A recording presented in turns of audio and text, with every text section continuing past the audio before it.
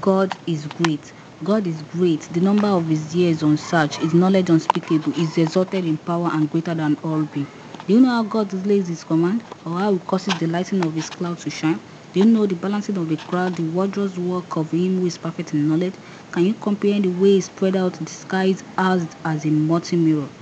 Ask the beast and plant of the earth to teach you, the best of the earth and the flesh of the sea, to declare and tell you, because they know God's hands is in all on earth. God is clothed with terrible majesty, the Almighty, great in power, justice, and abundant righteousness, the Maker who teaches and enlightens and gives wisdom to the fool.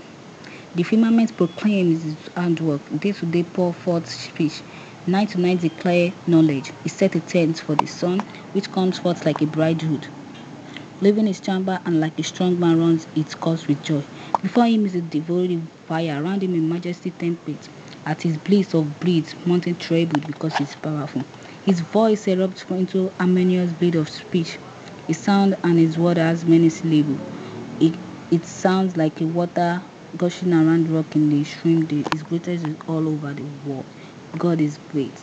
God is great and great is the greatness of everyone. Thank you for listening. My name is Adekola Marvelous.